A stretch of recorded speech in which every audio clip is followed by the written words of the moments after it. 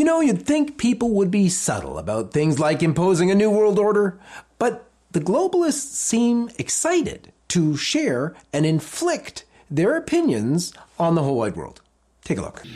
As one of the top military people said to me in a secure meeting the other day, 60 million people died between 1900 and 1946. And since then, we established a liberal world order, and that hadn't happened in a long while. A lot of people dying, but nowhere near the chaos.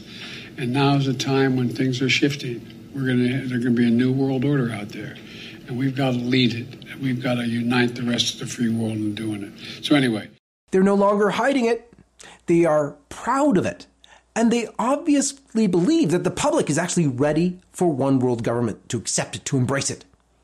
And believe it or not, they are rather open about actually using the Russia-Ukraine conflict to bring it about. Today, we'll be diving into a conversation at something called the World Government Summit of 2022 and the alarming projections that this meeting will have on our lives. This is the John Henry Weston Show. Stay tuned.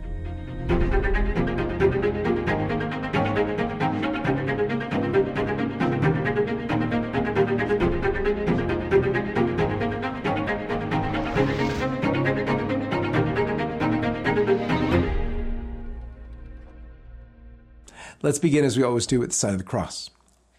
In the name of the Father, and of the Son, and of the Holy Ghost. Amen. So, the World Government Summit 2022 was held in Dubai from March 29th to 30th and featured a number of panels and speeches that discussed economics, aviation, digital currency, and all of these topics were related to the situation in Russia and Ukraine. And as each talk unfolded, the concept of a new world order emerged as the dominant theme. This conference is full of the people behind the curtain, the movers and shakers that guide the world leaders. One of the panelists was Dr. Frederick Kempe, who is the president and CEO of the Atlantic Council, and that's a group which actively pushes a new world order. The council has prominent globalists on it like Henry Kissinger. The Atlantic Council chairman is John F.W. Rogers, the executive vice president and chief of staff and secretary to the board of Goldman Sachs. And its founder is millionaire philanthropist Adrian Arsht. So you get the picture. So let's start with a look at what Dr. Kempe says about world orders and the link to the conflict in Russia and Ukraine. World orders are that a group of countries across the world agree to a set of rules, and they agree to play by them. The second is there's a balance of power so that no power feels that it can subjugate a neighbor. That's what we've lost in Russia. There wasn't a balance of power. Europe decided the age of military power is over. And so Russia is attempting to subjugate Ukraine. But then the third part of this is a consensus that everyone accepts this. It seems that insofar as a country plays by these agreed-upon rules, there will be a kind of balance. But according to these globalists, China, the same China that's engaged in genocide of the Uyghurs, the same China that's enforced a one-child policy with torture and forced abortion for the mothers who dare to have a second child. The same China that bulldozes Christian churches. These globalists see this China as an ideal example of a peaceful country growing and cooperating with the world order and playing by its rules. While Russia, which at least from before the war in Ukraine, at least promoted the growth of the Orthodox Church and, some policies favoring life and family. But they see Russia as the opposite. Check this out.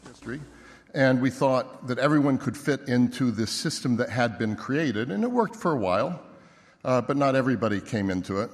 But China grew. China certainly took full advantage of being part of the global system. Russia did not. Russia became more of a... Apparently, according to this logic, these outliers are the things standing in the way of world peace. Russia's aggression has become an excuse for globalists to push for a worldwide government, for a one world government. Think that's a coincidence? Well, let's take another look at what Dr. Kempe says. Now, and this gets to your question, Becky, of a new world order, is it can go in two directions with the war in Ukraine now being a decisive element. Either the jungle is back, as the historian Bob Kagan talks, and that we can go into a darker era, or we could go into an era, because of the advances of science, advances of technology, that could be one of the most prosperous, promising, progressive, enlightened, moderate, modern eras that we've ever faced. And I think... Now, clearly he sees this New World Order as an imminent development, defining world orders and relating it to Ukraine specifically. He goes on emphasizing Ukraine as a fulcrum, as a tipping point. Have a listen. And I think we're in a moment where that's being decided, and I think the importance of the Ukraine issue is that it's a fulcrum for this, and how the world manages this and comes out of this is going to have far-reaching consequences that go beyond. No, Dr. Kempe's not the only one. Moderator Becky Anderson of CNN fame made this statement following Dr. Kempe's claims. The US president has framed the tension of this moment as pitting democracy versus autocracy. Considering all of these statements, it's obvious that the globalists are capitalizing on a unique opportunity with Ukraine. Alongside these comments on Russia and Ukraine directly, the panels also addressed the new financial system that this New World Order or one world government will use. Economist Dr. Pippa Malmgren served as special assistant to the President of the United States for economic policy on the National Economic Council during George W. Bush's presidency. She now publishes books on economic topics and also appears as a regular guest on the BBC and Bloomberg. She claims this new financial system will replace the traditional one. And what we're seeing in the world today, I think, is we are on the brink of a dramatic change where we are about to, and I'll say this boldly, we're about to abandon the traditional system of money and accounting and introduce a new one. And the new accounting is what we call blockchain. It means digital. It means having a almost perfect record of every single transaction that happens in the economy, which will give us far greater clarity over what's going on. It also raises huge dangers in terms of the balance of power between states and citizens. In my opinion, we're going to need a... She adds that it will be sovereign. Take a look at this. Digital constitution of human rights, if we're going to have digital money. But also, this new money will be sovereign in nature. Most people think that digital money is crypto and private.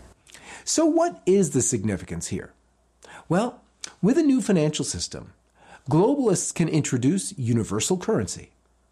Dr. Malmgren asks this thought-provoking question, though. Europeans have committed to that as well. And the question is, will that new system of digital money and digital accounting accommodate the competing needs of the citizens of all these locations so that every human being has a chance? And that's a great question to ask as globalists strive to unify the world and leave the low-level needs of citizens behind. Turning the conversation back to Ukraine, Dr. Kempe even quotes Pope St. John Paul II in his praise for President Joe Biden's speech. Acted from a speech that is one of the most brilliant speeches, maybe the most important speech of his lifetime. And it really put the Ukraine situation in a broader, in a world order sort of framework, what we're talking about today. And he did it absolutely brilliantly. And he talked about how the darkest periods of history can produce the most progress. He quoted the Polish Pope John Paul II on do not be afraid. In the areas of aviation and money, other panels reference this New World Order as well.